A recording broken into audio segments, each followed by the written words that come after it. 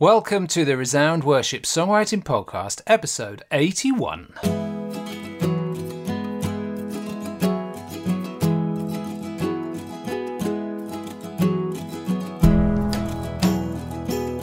I'm Joel Payne. I'm Sam Hargreaves. And this is a podcast to equip and inspire grassroots songwriters serving their local church. In this episode, we'll be dissecting the classic song, Amazing Grace, reviewing May's Hero Songs Challenge, hearing from Gemma, Grace and Geraldine on that other podcast, and setting a new challenge for June. Hi, Joel. Hi, Sam. How are you? I'm good. I'm all right, thank you. It's birthday day in our house today, not mine, but Huck's. Oh, So that's nice. Happy birthday, Huck. Happy birthday, Huck. Special birthday breakfast he was allowed to choose. Yeah. He chose spaghetti bolognese. Obviously. That's excellent. What have you been up to, Sam?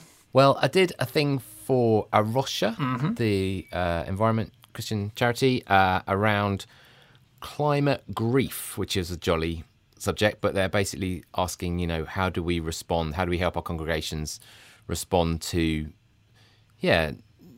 not just kind of, it's good to have hope, it's good to be active, but also to say there are things, that we should be lamenting around how we've treated the environment. So I used a lot of doxicology songs, and Of course. the thing is up on the Engage website now, the Zoom, they recorded it, and there's a couple of other great speakers, and so it's worth checking out if you want to have a look at that.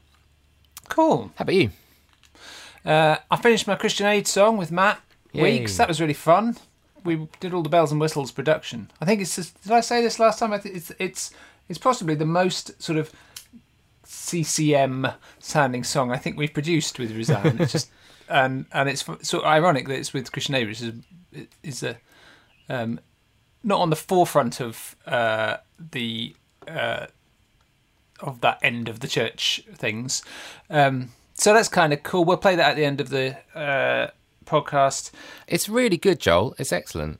Oh, thank you. Yeah, really Thanks good. very much. I've been making some plans to take Doxicology on tour. Woo woo. So we obviously couldn't go on tour. When I say on tour, it sounds a little fancy, doesn't it? We're not big touring people. But when we do a new album, it's nice to go and do some shows, some concerts, because we get to share the songs and sing them with people. We couldn't do it last autumn, and which was a shame because it would have coincided nicely with COP26, which was going to be last autumn, the UN Climate Change Summit. Yeah. But obviously because of COVID and so on, everything got delayed.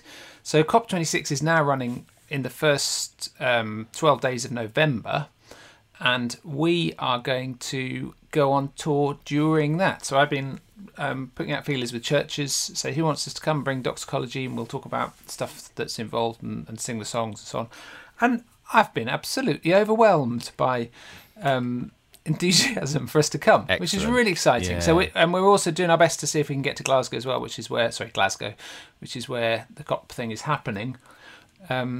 So yeah, that's really fun and kind of looking forward to it, but it's going to be something on a bigger scale than we've done before in terms of a sort of musical tour. So are you doing it all by cycle rickshaw in order to keep your CO2 down?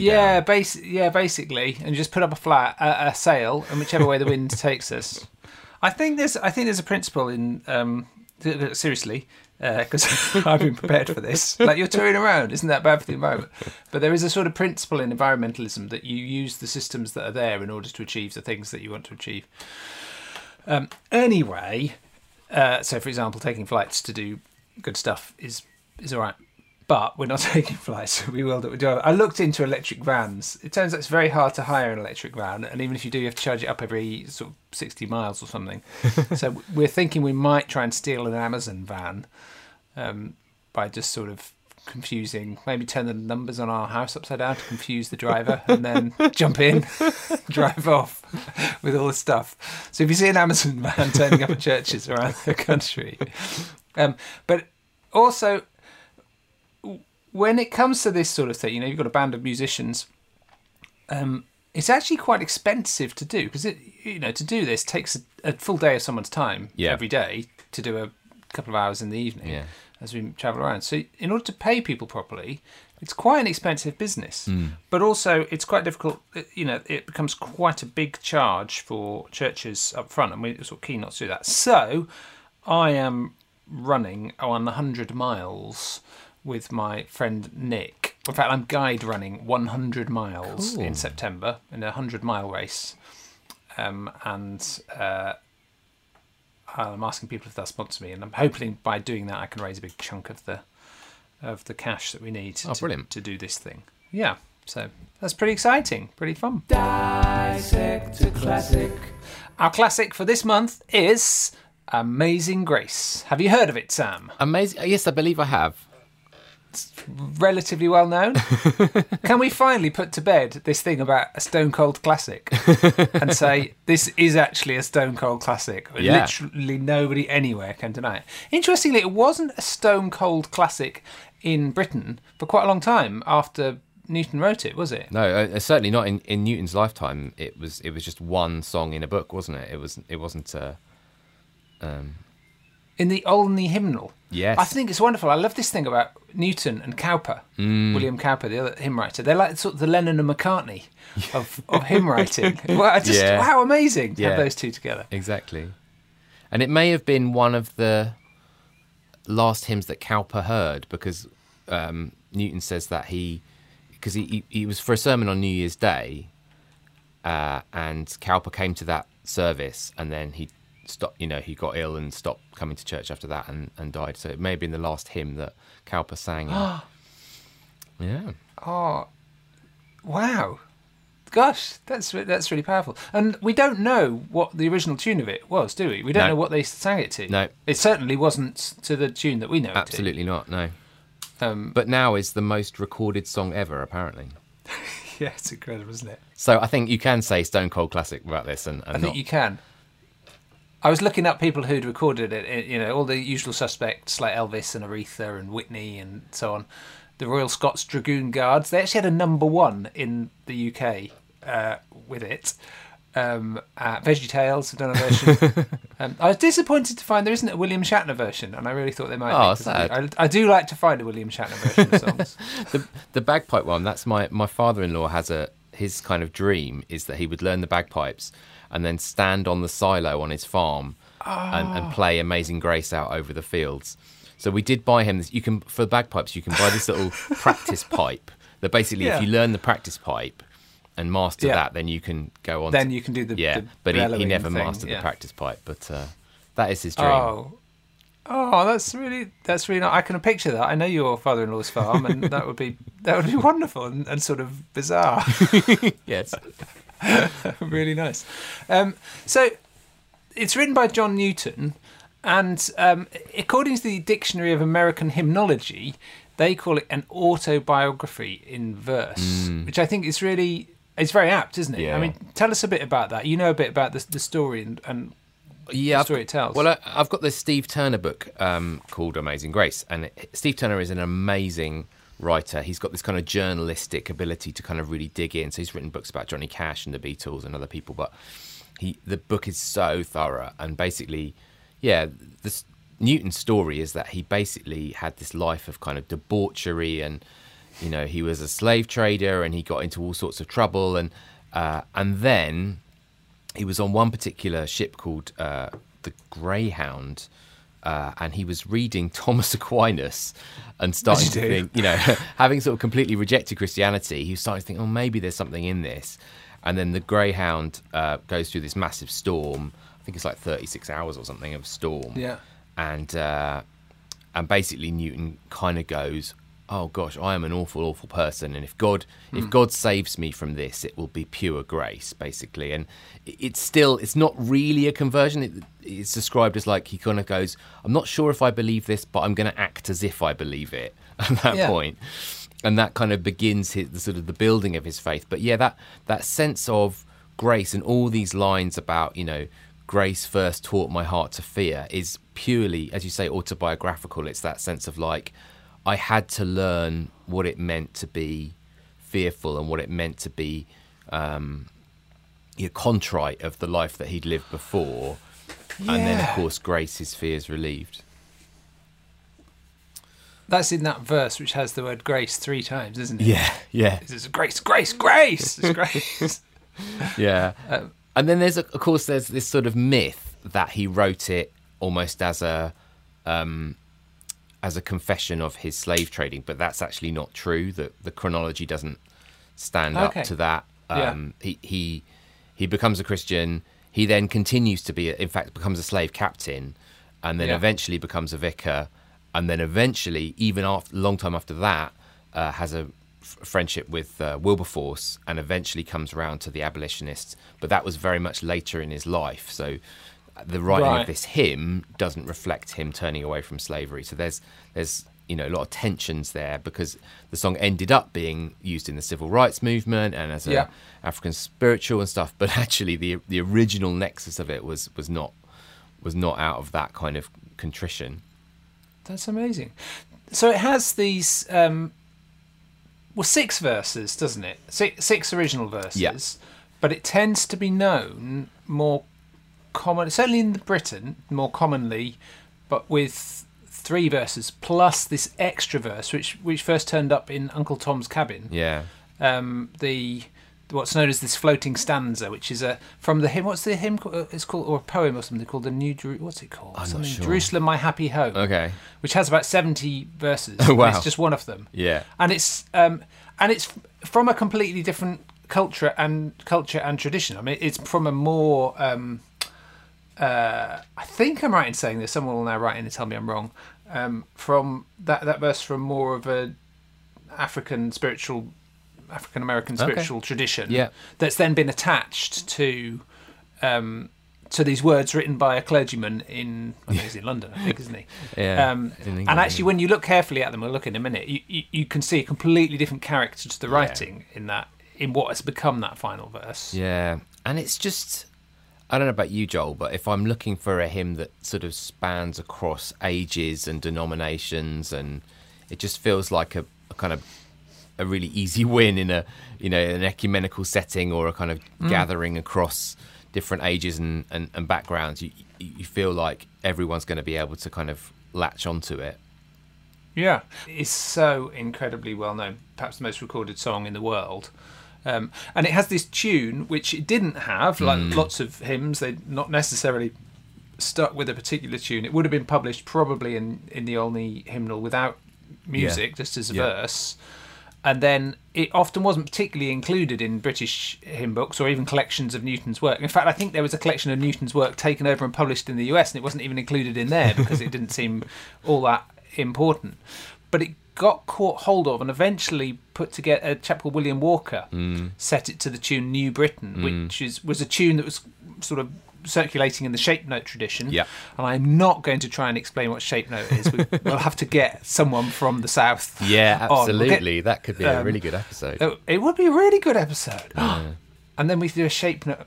Yeah, I'm not even going to speculate. I've got a vague idea, but I know it has a lot to do with melodies, with vocal melodies. The idea of for congregation communal singing. And so here's a melody which is really singable, it gets attached to it, and at that point somehow something magic happens, and this thing really takes off. And it's not until later, sort of late Victorian times, I think, that it kind of finds its way back across the Atlantic to begin to become popular in Britain again. Yeah, and then, as we said, the being used in the civil rights movement, and then becoming a kind of pop song as well. Judy Collins' pop, version in the charts and things, and then it just really seeps into the public consciousness. And I suppose, in some ways, this is getting onto critique, but there is almost a kind of, there's clearly Christian theology in here, but it doesn't talk about Jesus.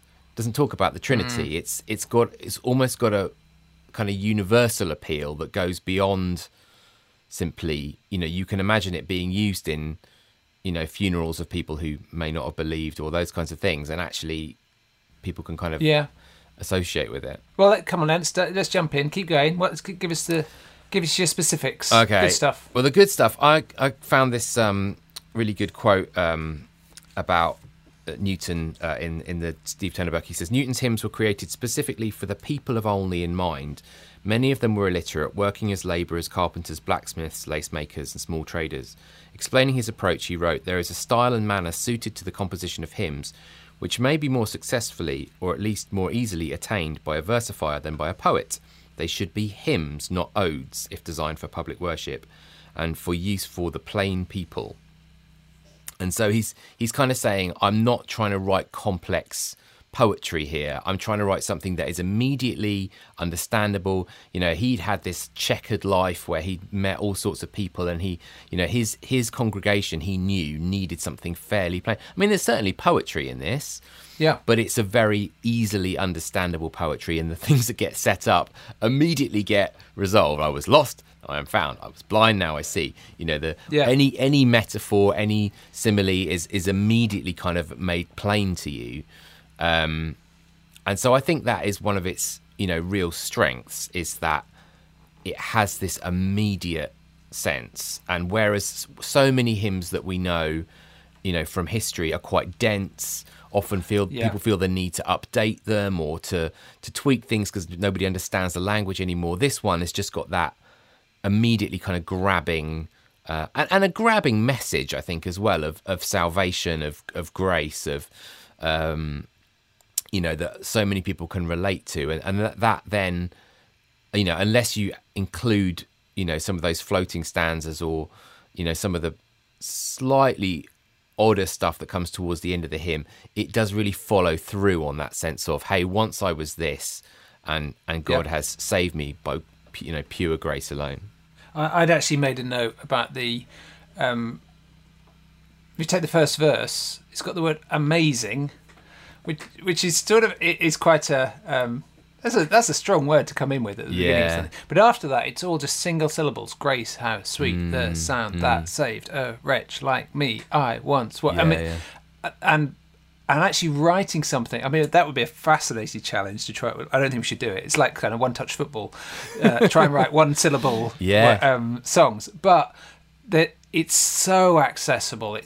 And it grabs you. There's something about a whole series of short words, like Churchill used to say, that is, it sort of just lets it speak without being clever. And you're absolutely right. And it never occurred to me. You're right. No one tries to update this one. No.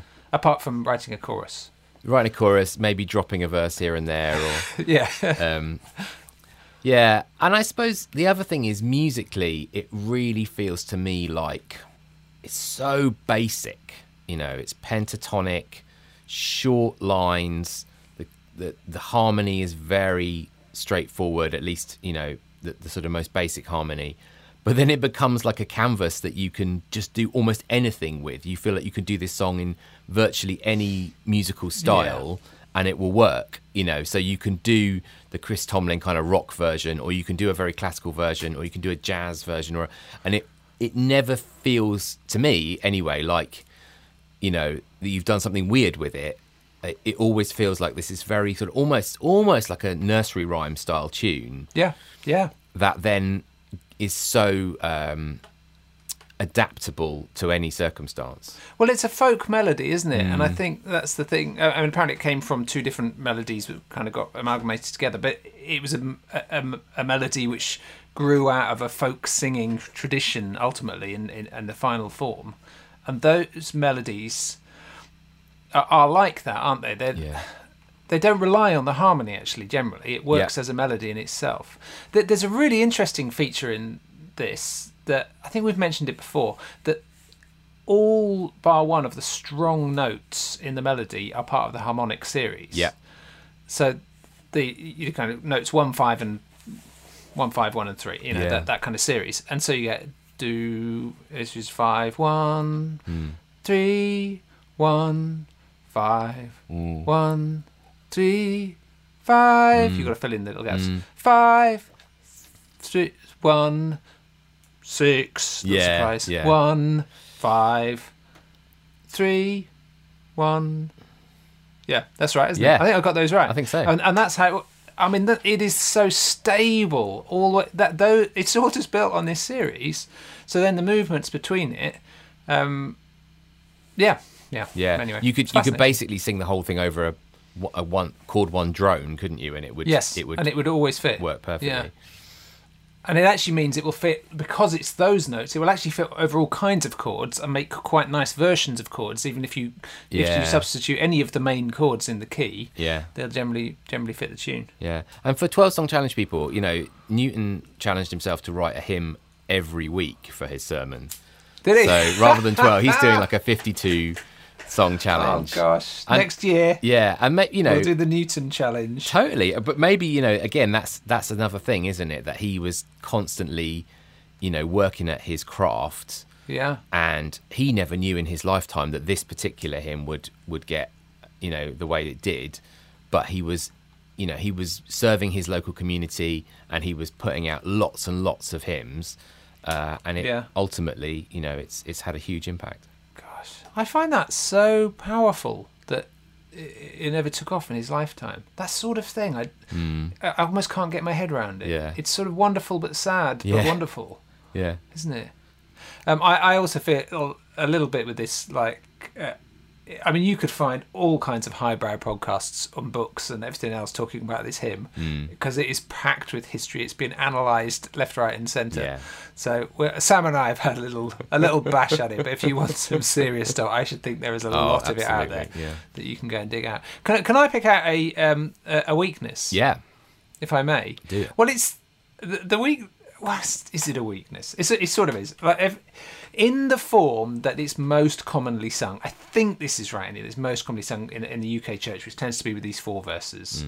Even though I think in Hymns Ancient and Modern it has the 6. So maybe it's in certain traditions. But in my tradition, these 4 verses, which is the first 3, and then this extra stanza, the leap in the style of language from the first 3 verses into when we've been there 10,000 years, bright shining as the sun, we've no less days to sing God's praise than when we first began. I mean, the grammar is terrible. So like, you can contract we've when we have been, when we've been there. That's all right. But we've no less, as in we possess no less. That's a terrible contraction to have in poetry. And then it's not less, it's fewer. We have no fewer days. Not less days. It's not 10 items or less. And then when we first began. I think I've just overloaded something there. My inner Toby Ziegler took over there, and that So the grammar is terrible, and that's. I should just leave it at that. Oh, okay. Well, I mean, and then if we're going to be, I mean, that's an eschatological statement, isn't it? But you've also got that verse that a lot of people drop, but I think Chris Tomlin included, about the earth shall soon dissolve like snow, the sun forbear to shine. Which I have big problems with, I guess it's how you treat your new heavens and new earth theology, but I think not pointing out that God is then going to remake the earth, I feel it's going towards a kind of Gnostic, we're just going to float off to heaven. That bothers me. I think you are a neo-Thomist. Am I? Yeah, I think the original Thomists were Thomas Aquinas, people adherents to his, but to the Thomas are right. I think you're the absolutely adherent to the Thomas right theology. Well, John Newton, I mean, thank you. What a song! 12 Song Challenge. It's been an incredible, exceptional, extraordinary bumper month in the 12 Song Challenge, doing our hero songs. We'll get really stuck into reviewing those in a minute when Andy joins us. But Sam, there are couple of things came up in conversation on Slack and on Facebook that would just be worth saying a quick word about. One of them was the question of congregational. What do you mean by congregational? People get a little bit hot under the collar and sometimes annoyed by the idea of congregational, as if it's restricting or whatever it might be. But I think we're committed to congregational in this challenge. So let's just try and give a loose but helpful enough definition of what we might mean by that. Yeah.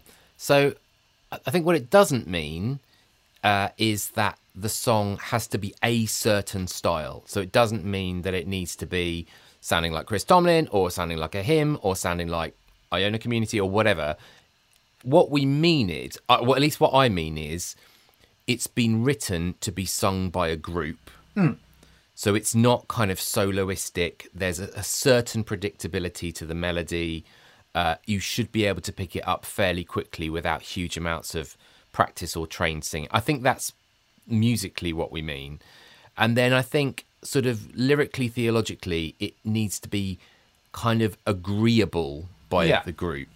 And of course, you know, you might say, well, I'm writing for my church and my churches will be happy with this kind of lyric, which is fine. But I think that's different to something which feels very personal, or something which is a bit divisive, or, you know, something which, is a kind of song that, you know, it'd be perfectly fine to write for yourself or to write as a performance, but congregation needs to own the song lyrically, I think. Yeah, I think that's really good. Yeah, so it's for them to sing, and I the thing I like to say sometimes is sort of it should need the congregation to sing. Yeah, that, you know, more than just for them. But if they don't sing, that should the song should be poorer for it. Yeah. Because of that. Yeah, I think that's great. We really do not want to propose a style at all. It's silly, isn't it? There was also some discussion about production and. You know, in this particular challenge, we'll talk about it in a minute, you know, people spend quite a bit of time doing clever things to sound like they're heroes and so on. But it can actually be quite intimidating if production is not your thing. And so I think we just want to keep trying to reinforce this thing that it's just not important at all. It's sort of fun if you can do it. I mean, somebody said, why don't we all just write songs in the way that we write songs, and if our approach is to do heavy production, the other approach is to sing into our phone, then we all do that, which I think is great. But I want to just encourage, I suppose, the people who think, oh, but I can't do any of that stuff, that it just doesn't matter. I mean, we can all tell a song, we get a song without all the bells and whistles. Yeah. But sometimes it's helpful, if you've got those skills, it's helpful in your process, because you just get to create. So for this month, I recorded the piano first, and then I played around with some different melodies. So I multi-tracked it because of that, but otherwise I wouldn't necessarily have needed to do it. Yeah, it did. It certainly led to a much wider range of sounds, a sort of palette of sounds that people were picking from this month to be able to do that. But maybe everyone should at least challenge themselves occasionally to write something where it's very stripped back and the demo is stripped back. Or, you know, at least someone said, you know, often trying to present it in a stripped back version first, because then people, you know, can see it without the bells and whistles. But we don't want to restrain people's creativity in that way. No, but yeah, that's good. It's a challenge. A challenge could be, don't do all the production. That could be part of the challenge, couldn't it?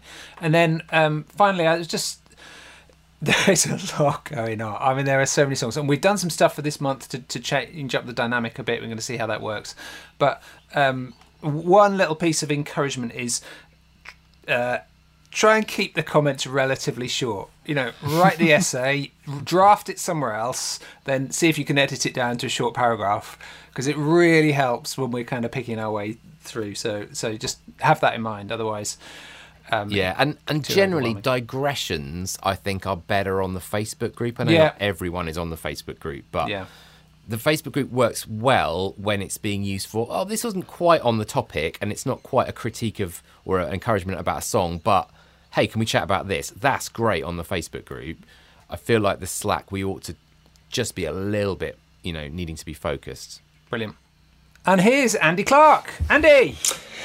Hi, Joel. Hi, Sam. Andy! All right, mate. Good. It's good to be back on my second favourite podcast. Oh! So, what? No. What? Joking. Where's the off button? Where's the end call button? That's like kick him out of Brazil. Great to see you. Andy is Forum Uncle for the it's strangely related to Forum Dad and Mum and the rest of it. I don't know. It's a strange family. This is a strange family, but it's a beautiful family, and we're all strange families in a way. Yeah. Let's just talk for a minute about this whole Hero Songs challenge. I want to kick off by saying, oh my. Hasn't it brought out creativity? It's just like someone turned on the creative tap and couldn't work out how to switch it off again. It was insane. There was almost a intimidating number of songs, an intimidating amount of quality. It was just ridiculously strong across the board. I found this time I was I really wanted to click on people's songs and listen because I was so intrigued every time. I'd read it and you'd see who the hero was. And you'd think, oh, I've got to hear this. I've got to hear that one. So I think I went to a lot more songs than I normally would. And we've already talked, haven't we, about how for some people it meant sort of upping the production levels a bit to try to sort of emulate a sound, to try and get into the sound of something. But I really appreciated the way some people clearly took inspiration but didn't just mimic. So still, it just sounded like them. So I liked what Matt Weeks did one, which was he was inspired by Paul Simon, but really he wrote a Weeksy song, and I thought that was really good. Just on Matt's, it just had this kind of gorgeous chords and melody over these beautiful words. Like his chords, I've never seen so many numbers and letters next to chords. You know it's going to be good when there's almost more lyrics in the chord line than there are on the actual words. Yeah. Did you notice that for some reason Sam and I both chose the same Bible story to write a song about? That was mad. Yeah. Wow. Yeah. We both did Lazarus. Sam did Michael Kiwanuka does Lazarus. These lovely long notes, and I did Billy Joel does Lazarus with crazy piano. But it was fun, and the thing I found, so I did my sort of Billy Joel takeoff, which sounded quite like a Billy Joel song, and I thought, well, this is all very well, but it's not a lot of use to me. What if I now take this song and say, I'll use this as the basis to write another song that's more me, that feels more... And I ended up writing a song which is very me, and probably a song I've written before. But I think that was an important process. I'd love to encourage some people with what they wrote this time to take it and say, okay, now call that the seed and see what you could write out of it. And I think... I never like to settle for, oh yeah, it's not very congregational. I like to think, okay, well that's fine, and I've got that version, but what other options have I got? What could I do with it? Yeah, and especially the more it feels like a pastiche, I think, because a lot of people do brilliant kind of pastiches. You go, oh yeah, that's so clearly, that person, but then take it one step further and sort of making it your own. That feels important as well. Yeah. That's tricky. I think for those of us who kind of see the 12-song challenge as like an artistic exercise rather than, kind of actually trying to write something for your congregation, that's an extra challenge, isn't it? That's like 12-song challenge plus. Yeah. For me, I have to confess a lot of the time, I'm like, great, job done. Yeah. I can chill out now for the rest of the month. Well, me too. But I just managed to get done quite early this time, so I was able to have another stab. But a lot of the time I show up with one verse, and that's all I've got. All I've got to show for it. You did Radiohead, didn't you? Which was a surprise. Can you believe it? I was going to go for the Spice Girls, but at the last minute I changed. So, I think I said on my song comment on Slack, I feel like every song that I write that's a worship song, I'm trying to hide my inner Tom York. So I did two actually, and I ended up pursuing one that was basically a No Surprises rip-off, and I kind of thought, if Tom York was to write a worship song, what would he be? Well, it would probably be, gosh, I feel isolated, I feel different, I feel so disconnected from everyone. Where are you, God? You say you're there, but where are you? One of their songs called "There There" has got a line. So just because you feel it doesn't mean it's there. And I reversed that, and I wrote, "I cannot feel you, but I know you're there." Yeah. So I kind of changed that around, and I thought, I had lots of fun. Great. Well, let's jump in then on some stuff that people wrote. I mean, we could do a sort of 12-hour podcast now. There was so many good songs, but we can't. So we're just going to pick a few, and we don't. There might be a dozen better ones and whatever, but we're just going to pick a few. So what have you got for us, Andy? Well, first of all, I think it'd be really nice to. There were a few people who also went down the Tom York Radiohead route, and so I was really interested to see what they did and how differently they approached it. So first, I've got to pick out Andrew and Leslie Davis. Mm-hmm. They went down the Radiohead route, and again they really tried to capture that isolation that runs through so much of Radiohead's music. That Christian notion of in the world but not of the world. They called their song Alien, I think, or Aliens. I think it was brilliant.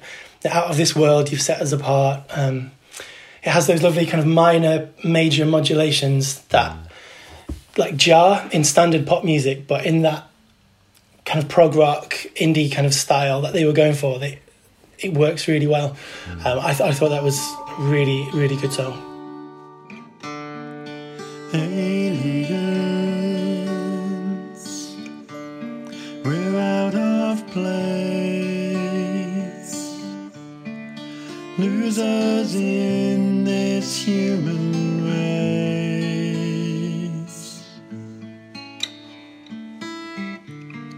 seen as weak, ignored as wrong. Where is it that we belong? Another standout which came to me was from Ben Gibbons. He's done a wonderful Damien Rice inspired song. I love Damien Rice. I'm such a fan of his O album. And a couple of signature things, that high capoed guitar, gentle strumming, kind of dry and emotive vocals. They were really his lyrics were really gentle and quite vulnerable. And also the music reflected that well. I thought that was brilliant. He did have one line, which bless him, he went back and he changed, which was, he said, "My falling shorts." Oh, yeah. Which I listened to. And bless him, it's this gorgeous, emotive style. And then all of a sudden I just saw someone with their trousers falling Suddenly down. his pants down. Well, does that not relate? Did he write that out of Joel's experience of going for a jog in his boxer shorts? We haven't mentioned that. We haven't mentioned that on the show. I may have accidentally gone for a run in my pants the other day without thinking I'd put my shorts on. I'd love to say we've all done it, but I don't think we have. So sorry, John. Anyways, but then he went back and he refined that lyric and tweaked it, and also got some really lovely input from Keiko and from Rachel Wilhelm. They've helped him with this new recording of it, and it's just beautiful. It is beautiful. 12-song challenge royalty rocked up to contribute, which is really wonderful. Yeah, they did. With you, I know I don't need to hide, so I come as I am. Search me, know me, test me, and show me my flaws, my face, my fragile frame.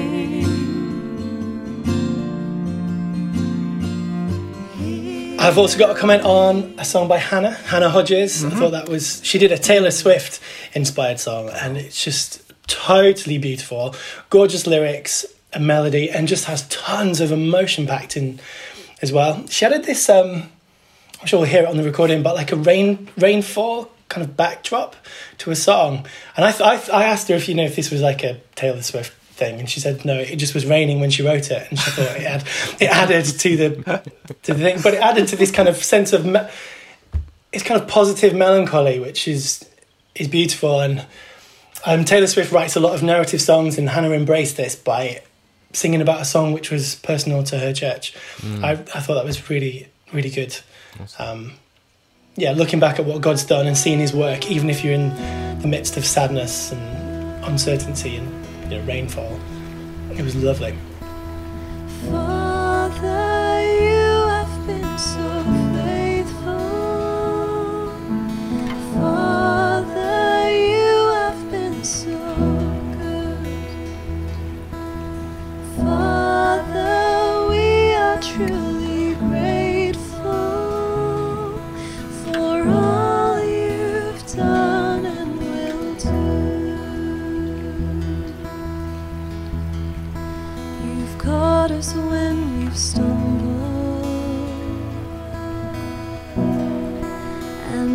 held us in our pain. From ruins that had crumbled to a church alive again.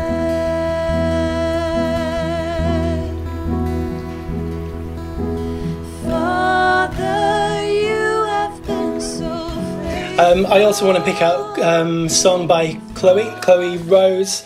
She went for a Coldplay approach, and she really just nailed the Coldplay vibes. You know, we've got them kind of semi-distorted guitar riffs, strong piano lead, signature intro melody, rousing bridge, and it also sounds like a modern worship song.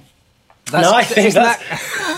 You beat me to it. Because all modern worship teams are trying to be like Coldplay, right? And they have been for 20 years. And they're and actually they still are, because Coldplay have gone a bit electronic, and now modern worship... So it's just basically, we just track Coldplay, and we'll probably be all right.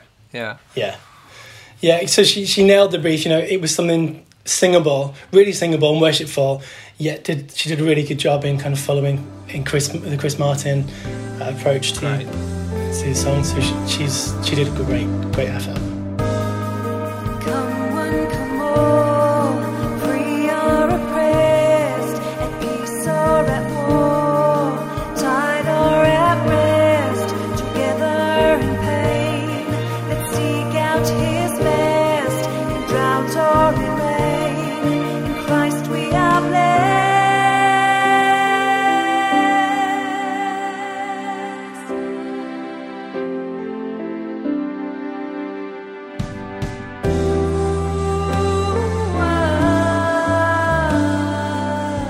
So I've got to mention Rob and Ruth Sutherland. So whenever I think of Ruth and Rob, I'm always brought back to the Songwriting Retreat concert a couple of years ago, where they did a mashup of Sweet Child of Mine and Away in a Manger. And for those of you who weren't there, it was as awesome as it sounds. It was. So, it was incredible. So they did a Ronnie James Dio-inspired rock worship song, and it's just fantastic. So they fully embraced that genre, which... you know, we don't hear very much in Christian music. You know, as we've just talked about, loads of worship teams, and CCM is all about the kind of soft rock, Coldplay approach. But it's not just the music, though. The lyrics were really on point with the genre. So really apocalyptic, revelation imagery. But the chorus is just so singable. It's brilliant. If you've not heard it yet, you've got to listen to it.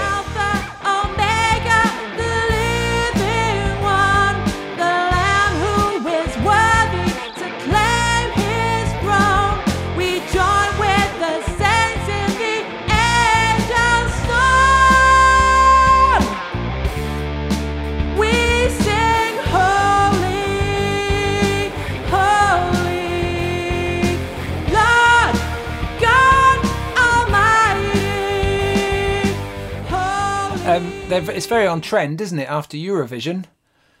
Rock is the new black. True.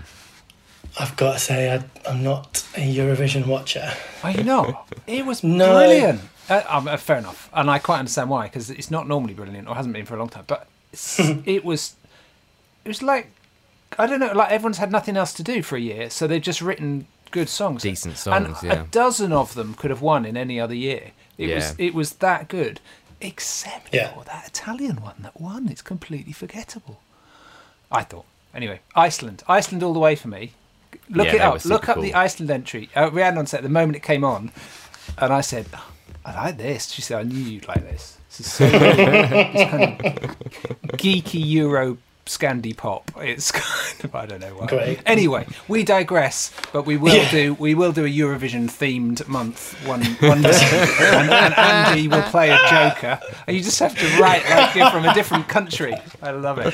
I also like that we had this thing going on Facebook. I thought, I know who will talk about this with me, so I put something on 12 Song Challenge, and after a while a couple of Americans sort of came in at the end going, what's going on here? What are you all talking about? Is Will Ferrell in it? No. Fantastic. I've got one more I want to mention as well, and that's to Mark Willoughby. And he has, I can only describe it as a vocal extravaganza. So he's done, I'm not familiar with his hero, so I can't really comment on it, but there's just several lines running over each other in not just melodic harmony, but rhythmic harmony as well. And it's in 5/8. So what's not to like? It's just so creative. And, you know, he didn't go to town on production despite having all these different tracks. He just recorded them just essentially, it sounded like into his phone and then just laid that on top of each other in a DAW. And then it was just brilliant. I'd love to see a church attempt to sing that. They probably could.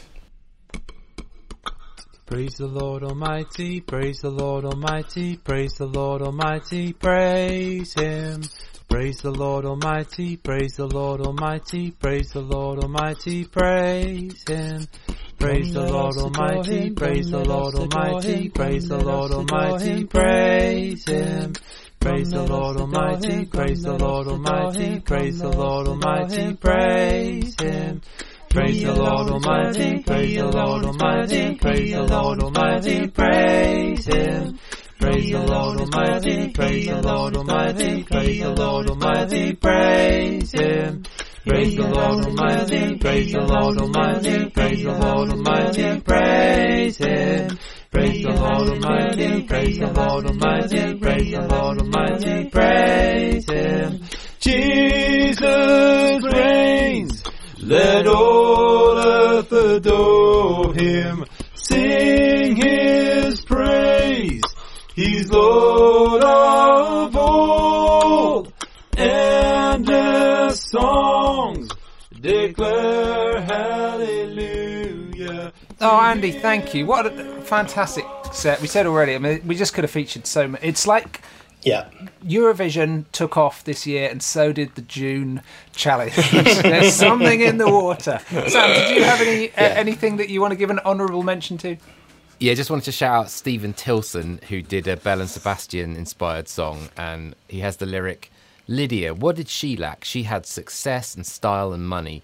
Why seek God when you have perfect purple shoes? I mean, perfect purple shoes is the best line in any song I've ever heard. That is good. And I just want to do a shout out to Nick Chambers, who... So one of my favourite acts is The Tallest Man on Earth, who's this very weird-sounding Swedish singer who just records in his bedroom on his phone, as far as I can tell. Does these amazing songs with a strange voice. And Nick took some Augustine and sang it and did a flawless impression. Like, I'm not sure that Nick isn't actually this Swedish rock star who's masquerading as a worship leader somewhere, because it was flawless. And I loved it. But then what he did was he took it and developed it, fixed a few bits and pieces, and then sang it in his own voice. And I just can't... I've had it go around my head. I can't stop singing it. I absolutely love it. Wow. So, yeah, Nick, wow. Thank you for that song, because that's now one of my favourite songs. Have we got a star of the month? We like every month to recognise the contribution of somebody to society. Yeah. And the star of the month is an important. It's just underneath Nobel Peace Prize. Yeah. This year, this month we're going to go for Dan Dartington. He has been everywhere. He's been darting around the comment section of Slack, and with helpful input. We were saying before, I don't think there's a song he hasn't commented on. I don't think there is. So, no. So, well done, Dan. Star of the month. Whoop, whoop. Woohoo! Yeah. We'll send you a voucher. No, we won't. Well, I suppose we could. We ought to, actually. It'd be nice to have a prize for Star of the Month, wouldn't it? Mm-hmm. Treasures in heaven. Yeah, that's good. Well, let's have a little think. Yeah. Yeah. 12-song challenge. It's time to set a new challenge for the month of June. And the challenge is Ebenezer Songs. Great. Well, good luck. We'll see you next time. Is it to do with Scrooge? It is songs inspired by Dickens' A Christmas Carol. Okay, cool. And they just, at each verse, you have to start with the past and then you do the present. And that's interesting. That does actually link a little bit. We'll explain in a minute. So before we do more to explain Ebenezer Songs and what that nonsense is all about, we've got a clip from your rival podcast that shall not be named, where you Disrupting somehow Worship, Joel. had a really good discussion between Gemma, Grace, and Geraldine. So let's listen in on that, and then we'll pick up how we're going to set the challenge. I think just on that subject, I was saying to Timo just before we chatted that about a week ago we were chatting with his family, and his dad was saying, "Oh, what do you think? Do you think that when all the restrictions are lifted and whatever happens that needs to happen for us to resume some kind of normality, do you think we're going to be quick to forget that it was like this?" And it really made me. Well, I hadn't even conceived of the idea of forgetting like this life because we're in it and it's so raw and difficult. But I was saying to Timo that needs to become part of our story. It's like when the Israelites were in Egypt and then they were in the desert, and that became part of their story, like that, and their worship. That was in their worship, and that was who they were as a people. Yeah. And I think that this, as much as like every other big thing that happens in your life becomes part of your story, this has affected all of us. It's not just a couple of people in one country of the world. It's like global. And so it's going to become part of our story as humans. And so it needs to be reflected in our music, in our songwriting. And so, yeah, maybe there's not going to be songs that are like titled COVID-19, but there's going to be like a flavor of we went through this thing, and it was like it's the new Lamentations. Do you know what I mean? It's going to be it's fuel for songwriting, and those songs then, like, I think when we're talking about what can we be doing and to help, like Grace was saying, to help our congregation remember or feel this, we need to bring it into our music. We need to write songs about it and say God was still there when we were in this weird time, and this is what it looked like then and this is what it looks like now, but he was the same. But yeah, I don't know, I think it just needs to become part of the story.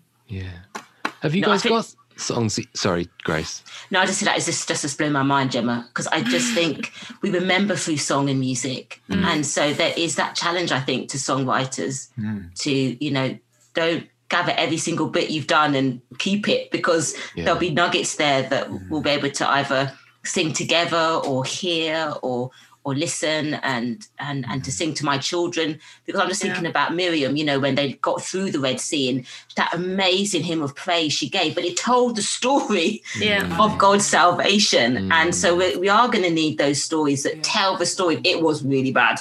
God, it was really bad. Must be it.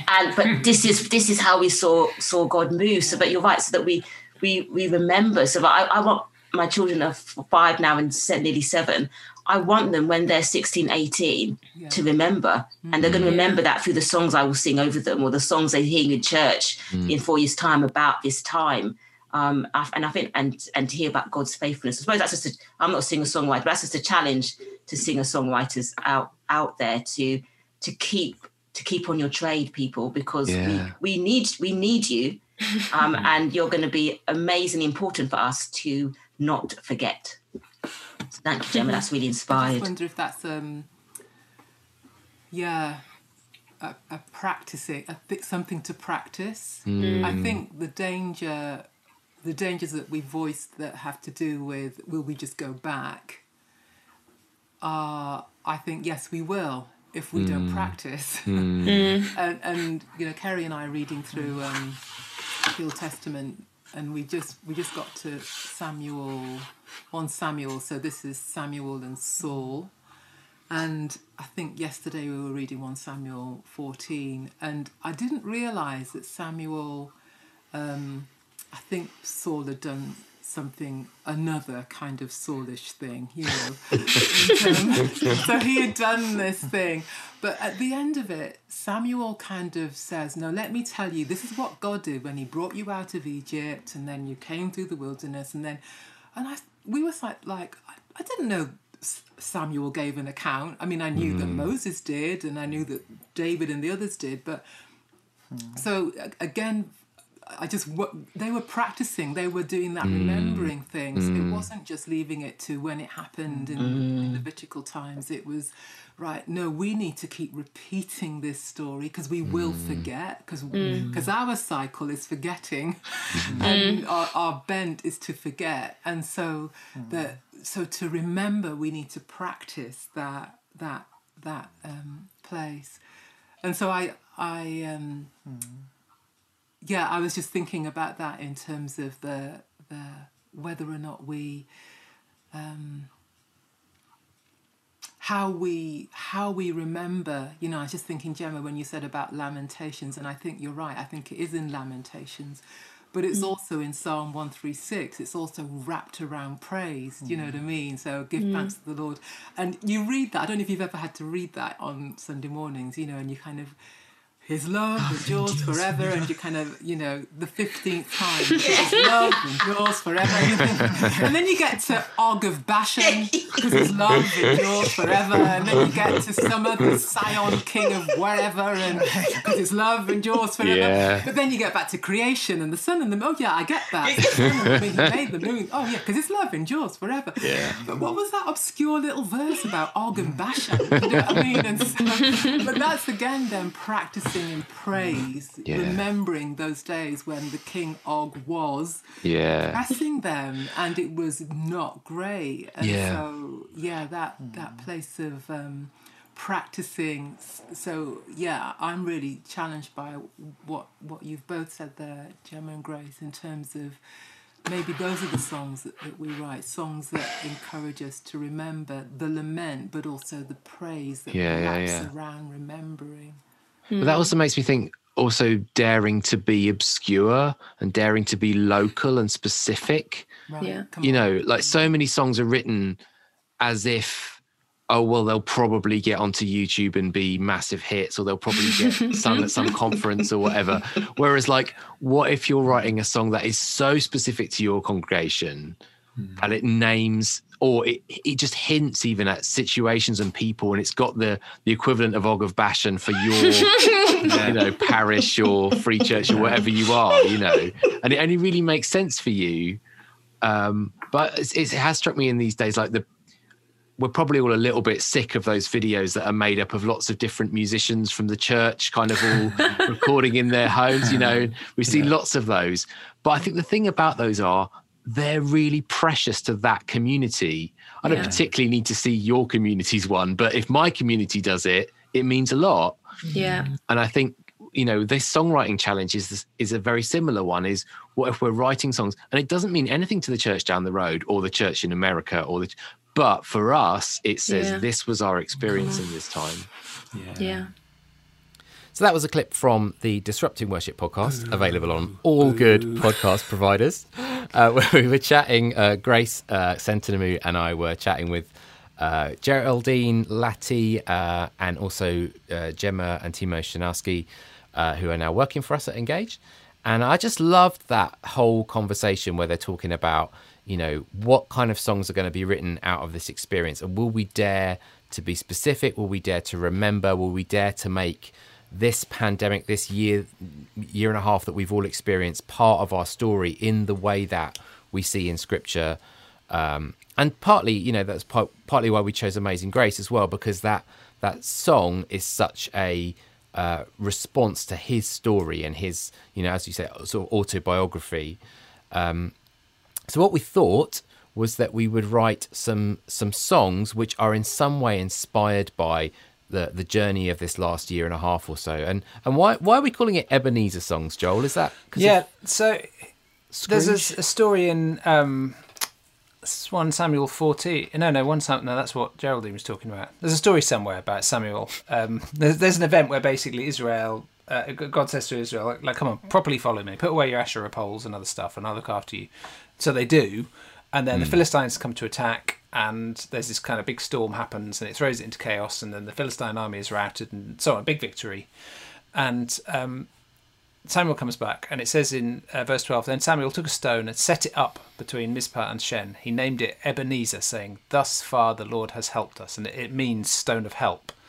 And it's come to mean a sort of a marker, the kind of idea of an Ebenezer is a sort of a marker that recognises something happened and God helped us.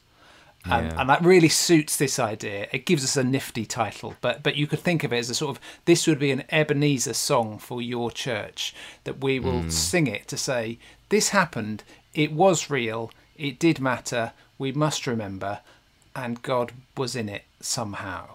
And that'd be something for you to explore. Absolutely.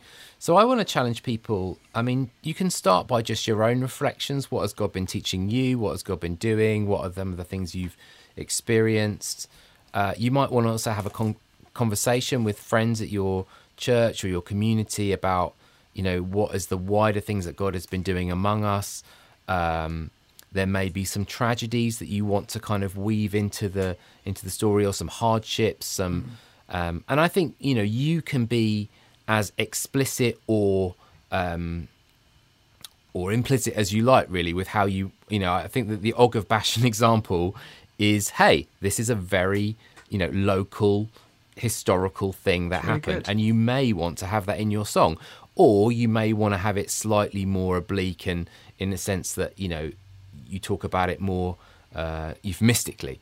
But it's really up to you, and what style of song it is as well. Whether it is a kind of praise song of, we went through this but God did this, that's perfectly legitimate, or maybe it will be more of a kind of lament song, or a song where you're remembering this challenge happened, or maybe it's a kind of, please God, help us not forget this that you were teaching us. You might say, hey, in this time what we learned was the church is not the building. And so maybe that then becomes, God, keep reminding us, even when we're beyond this pandemic, that the church is not the building, or, you are there for us in the midst of tragedy, or whatever it is that you feel you're learning. I have to say, I find this quite an intimidating challenge. So I'm going to guess there might be a few other people who do. And part of it is, I don't always know how to know what God is doing. When people say God is doing this, what's God teaching? I don't know. I mean, I'm learning things, and I trust Him, but I can't tell you specifically. And so I find that quite challenging, right? To approach it in that way. And I'm thinking, maybe I won't pretend that I've got this great clarity on God's activities. Maybe instead I will think about the things that I know are true and that he must be doing, or speak of it maybe more from our perspective of what we learned or endured and how we went on trusting, or something. I don't know. There's that's a challenge for me, and I mean, let's see what happens. So for this month, we've put everybody into groups, and your group has about, 17, 18 people in it. You've been grouped in Slack. So if you go into Slack, there will be a mention in the beginning of the group that has your name, and it will have been added as a channel. So if you look on your channels, you will see, well, I've got all of them because I created them all, but you will see something like June 03B, June Team Newton, and it's going to be named after a hymn writer. So now that you've got that group, the plan for this month is just to operate in there. Don't worry about what everyone else is doing, so that you've got an opportunity to interact with a smaller group of people.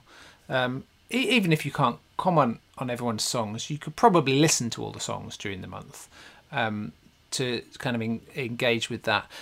If you really want to listen to stuff by your friends and other things, that's fine too. You can go and do a search where it says in the search bit, you can search for files by or messages by someone who just put names in, and you can find stuff they've done.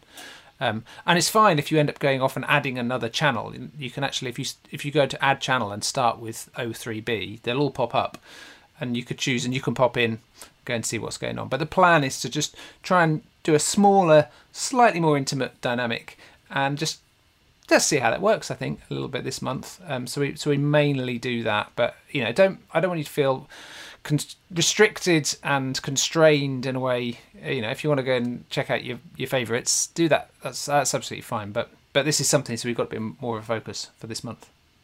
It's gonna be good.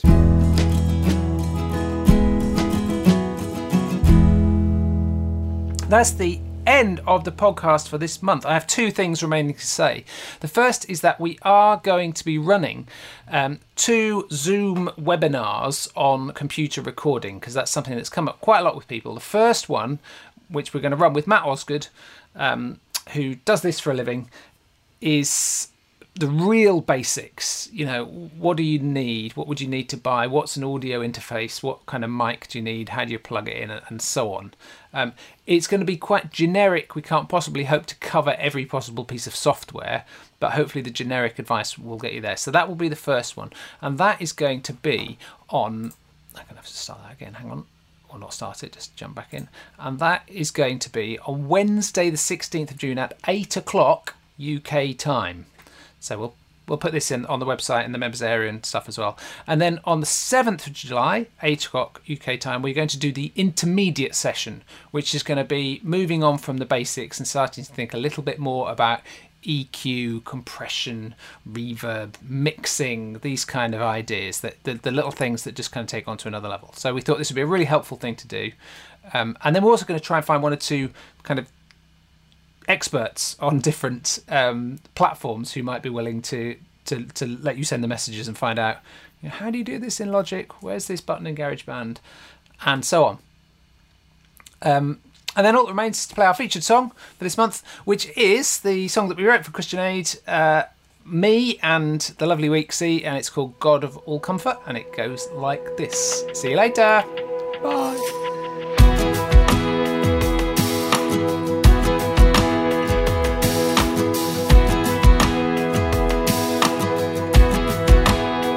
God of all comfort, God of compassion, reveal your mercy through us, your church. Disturb our slumber, move us to action, to show your kingdom on the earth. Make us like Jesus, full of your spirit, declare